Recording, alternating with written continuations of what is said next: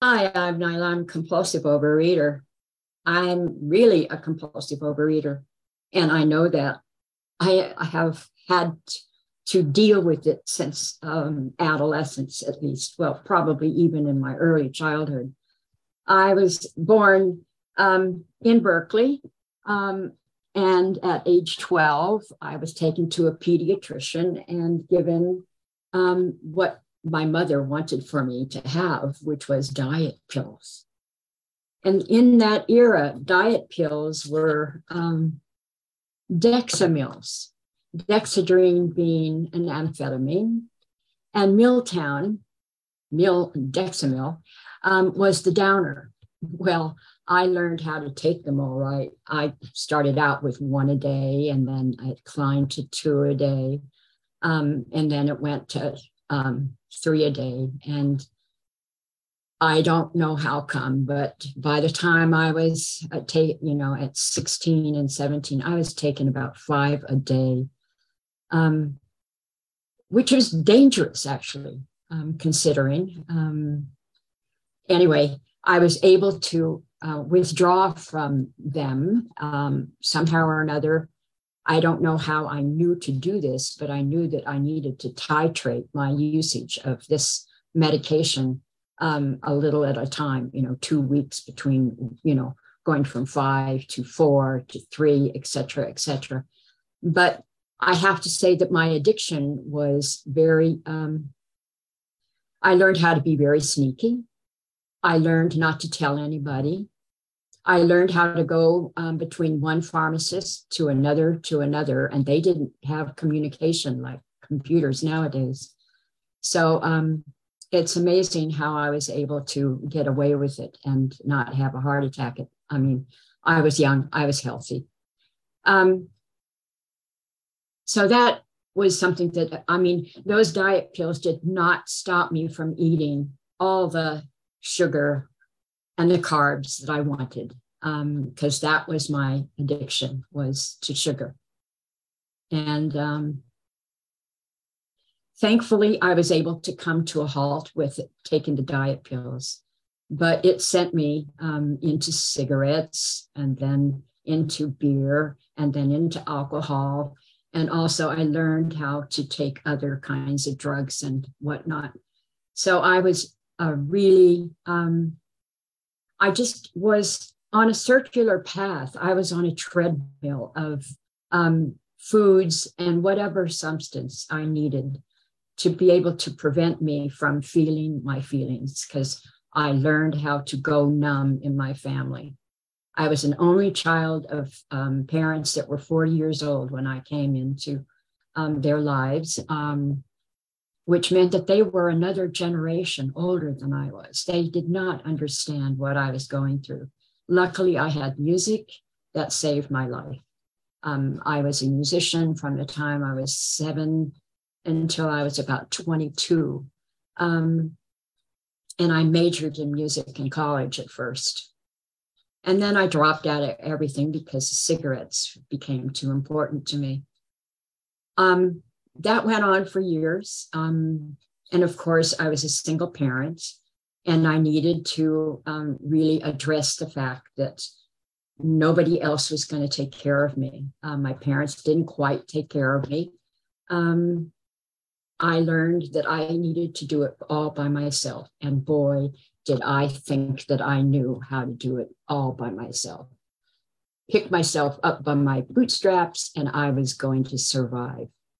And I had to scrapple in order to survive as a single parent in the San Francisco Bay Area in the 60s and the 70s.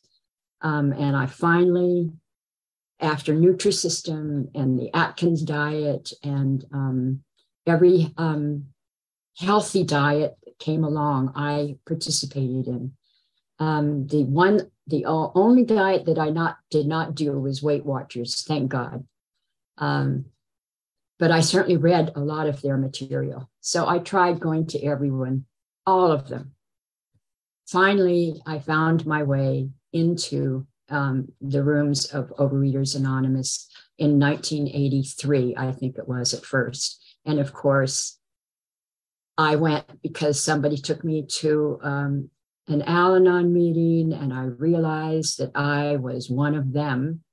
So I started attending Al-Anon, and then I got myself to an AA meeting, and I realized, oh, I'm one of them too. So I was attending a lot of Al-Anon meetings in Berkeley and Oakland at that time, and I realized that there was probably a program for us compulsive overeaters. And then I learned about OA and went to a meeting, but I just hated it.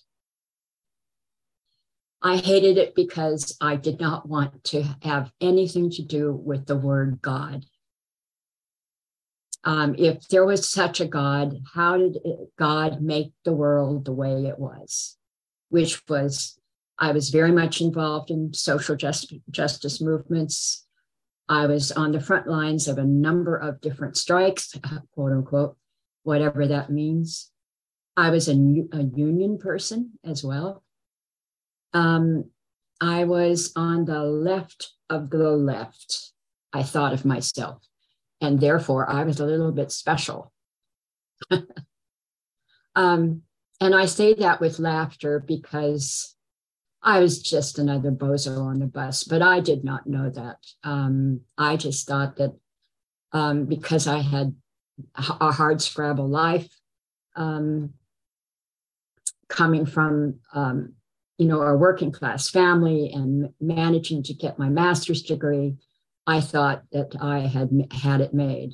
Well, I had a thing or two to learn in this program, that I was out of control with food. And I say that with a lot of humility because I did all the stuff with food. I didn't eat out of the garbage can, but I certainly retrieved stuff in the garbage that I shouldn't have retrieved. When things dropped on the floor and I really liked them, I was not proud that I would try to resurrect. I can't believe what I had to do with food. I also, at one time when I was absolutely destitute for money and did not have food stamps, I actually stole a steak from a grocery store. I was very fortunate that I did not get caught because I looked like I could pass, if you know what I've been learning how to pass all my life because I'm queer. So that's one thing I am now proud. Finally, I'm now proud to admit.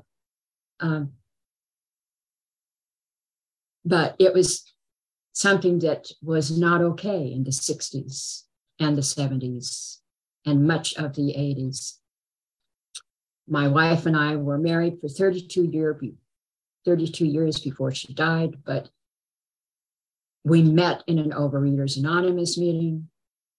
We lost our weight together during the first abstinence that I was on. I lost 75 pounds, got down to a weight that was pretty fantastic for me, but my spouse was not able to hold on to her abstinence, and she regained it all the way back up and dropped out of the program. And I had to learn to keep my mouth shut. It wasn't my business, but we certainly tried to do each other's inventories of our food sometimes. But we also learned to shut each other up. And I say that because this program works if you work it. And I was able to work my program. And I was able to work with a step sponsor from 1986 until 1995. I maintained a weight loss of 75 pounds. So that was the early part of my program. In 1995, both my parents died. I lost my house. my family home. Marcia and I broke up for about a period of 6 months, but it all came tumbling down. My life became a mess, and not knowing how to grieve, not knowing what to do about my life just went out from under me. So I walked away from the program because I was absolutely overwhelmed. And as you probably might figure out, I regained all the weight that I had lost. And I guess what brought me back to the program in 2016, as a matter of fact, February 16th was an anniversary for me in my recent program. And I came back, and in 2016, Marcia and I had moved up here to the Washington area, which is not the same as my home, which is the Berkeley area. It was a hard transition to make.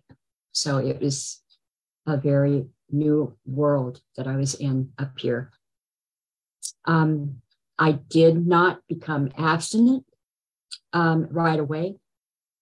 And the meetings here in this rural community were far and few between. I was able to go to one meeting a week. I did not really get seriously abstinent, although I had come back to meetings and maybe had lost 15 pounds. But I came back to really attending meetings when I was able to find Zoom in March of 2020. And I started attending meetings all over the United States and hearing program and meeting people who were seriously working an Overeaters Anonymous program.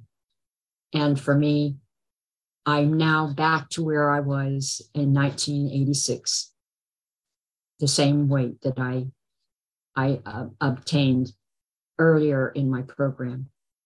So that was me with my ups and downs of this program. But I also began to find a spiritual essence in my Buddhist community, which I have to say that is my tradition that has helped me be able to sit with myself and learn how to be solitary and learn how to be able to recognize in myself that I am capable of maintaining a weight loss by recognizing the foods now that after, I have to say, the majority of my adult life, I went numb. I was, above my neck was where I lived. I did not live in my body. But in the past 2.5 years, I have learned how to be able to address my bodily needs. That if I eat certain foods, it will cause me to be triggered to eat my binge foods, my addictive foods. So I'm learning how to pay attention to what it is my body is saying and needing. And I've also consulted a nutritionist for somebody. She really addressed the fact that I'm in Overeaters Anonymous, and she looked at my age and all the medications that I'm on. And I'm not on that many, I have to say. I've had this thing hanging over me was that I watched my wife die of diabetes type 2, stage 4 kidney disease. And she was an insulin dependent type 2 diabetic. So having that up close and personal and being a caregiver of somebody who was so sick because of their compulsive overeating.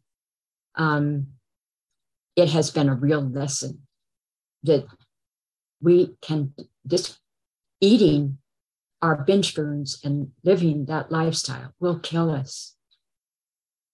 And I got to see it. This is a deadly disease. And I admit that.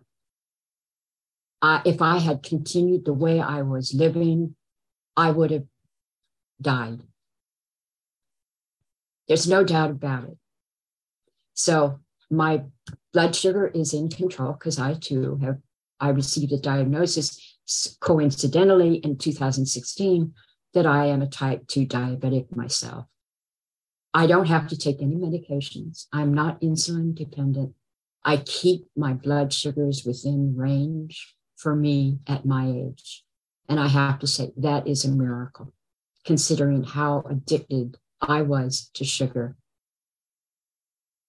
And I have to admit that I'm still addicted to the sugar. I just don't consume it. I'm sugar-free. And once a week, I have my carb. I have carbs once a week. And that's because I am learning that when I use anything that it has carbs in it, I have a high in my brain. I feel it. I go into a zone. In other words, I feel the fact that carbohydrates cause me to have a brain fog that it's so much easier to just sit back and watch the world rather than participate. Since I have given up carbs, I have to say that I feel more alive than I've ever felt in my life. I'm paying attention to the world as it exists in the present. I'm learning how to live in the present. And I'm learning that it is a very powerful experience to be present, not with my head very far distant from me. And living in the present means paying attention. And it's lovely to pay attention. I used to be afraid of it. And I have to admit that I still have a lot of fear. Fear dogged me from the time I was a child and trying to perform a solo in front of everybody. I'm actually kind of an introvert, but I'm learning how to be able to be okay, like just to talk and to you all has been nerve-wracking for me.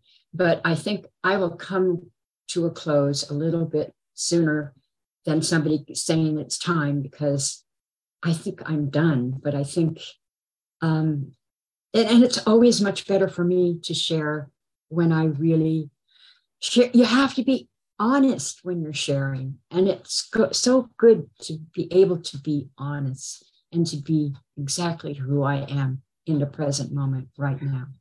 So thank you for inviting me to share. And I hope I've been able to give back to you all what these rooms have given to me. Thank you.